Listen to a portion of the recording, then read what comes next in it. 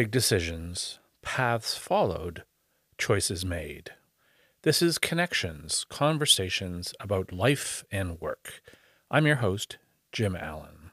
Has being in comedy been good for your love life? Yes and no. I think in the sense that I can talk about things, right? I can. You don't have to answer that. But I did see this on Twitter. Okay. It's a quick tip. If you ever want to end a Tinder conversation but are too afraid to ghost the person, tell them you're a comedian, Yeah. and it will stop any good conversation dead in its tracks. Yeah, I said that. There's no way to navigate those things at all. You can never predict when someone's just going to stop talking, but it is funny when sometimes I'll say, I actually do comedy, because I'm not going to lie about what I do. Like, I'm not going to open up with it, but if they ask, I'll answer the question, and then radio silence. So what are you going to do if this doesn't work out? Is it too dark to say on the show? No.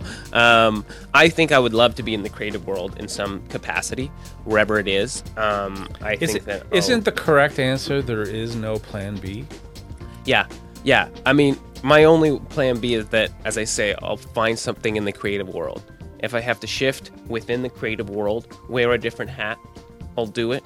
But my dream is, my short-term goal is do live improv and write for TV, long-term produce TV and movies. That's sort of what I want. That's the short answer, but I will go wherever this journey takes me. Is there anything you want to promote?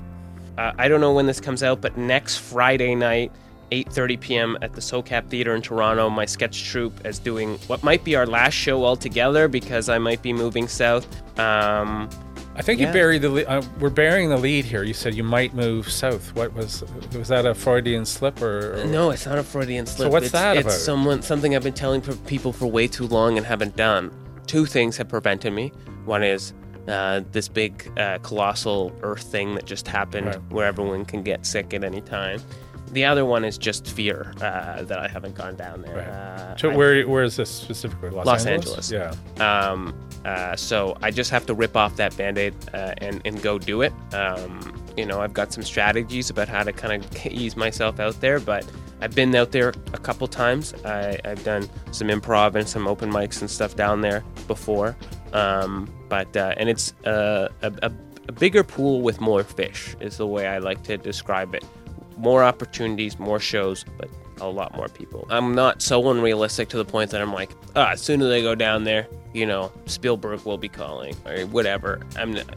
But if I can get anything, if I can, be a script assistant on a late night show and just sort of find my way in, I hope I look at this interview in 10 years and cringe at how optimistic or unguided I was. But that's sort of, I hope I can get somewhere and get into some door, and you never know what happens.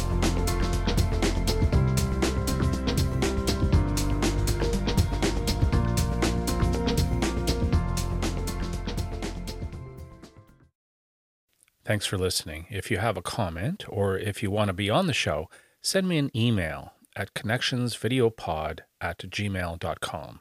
And please subscribe.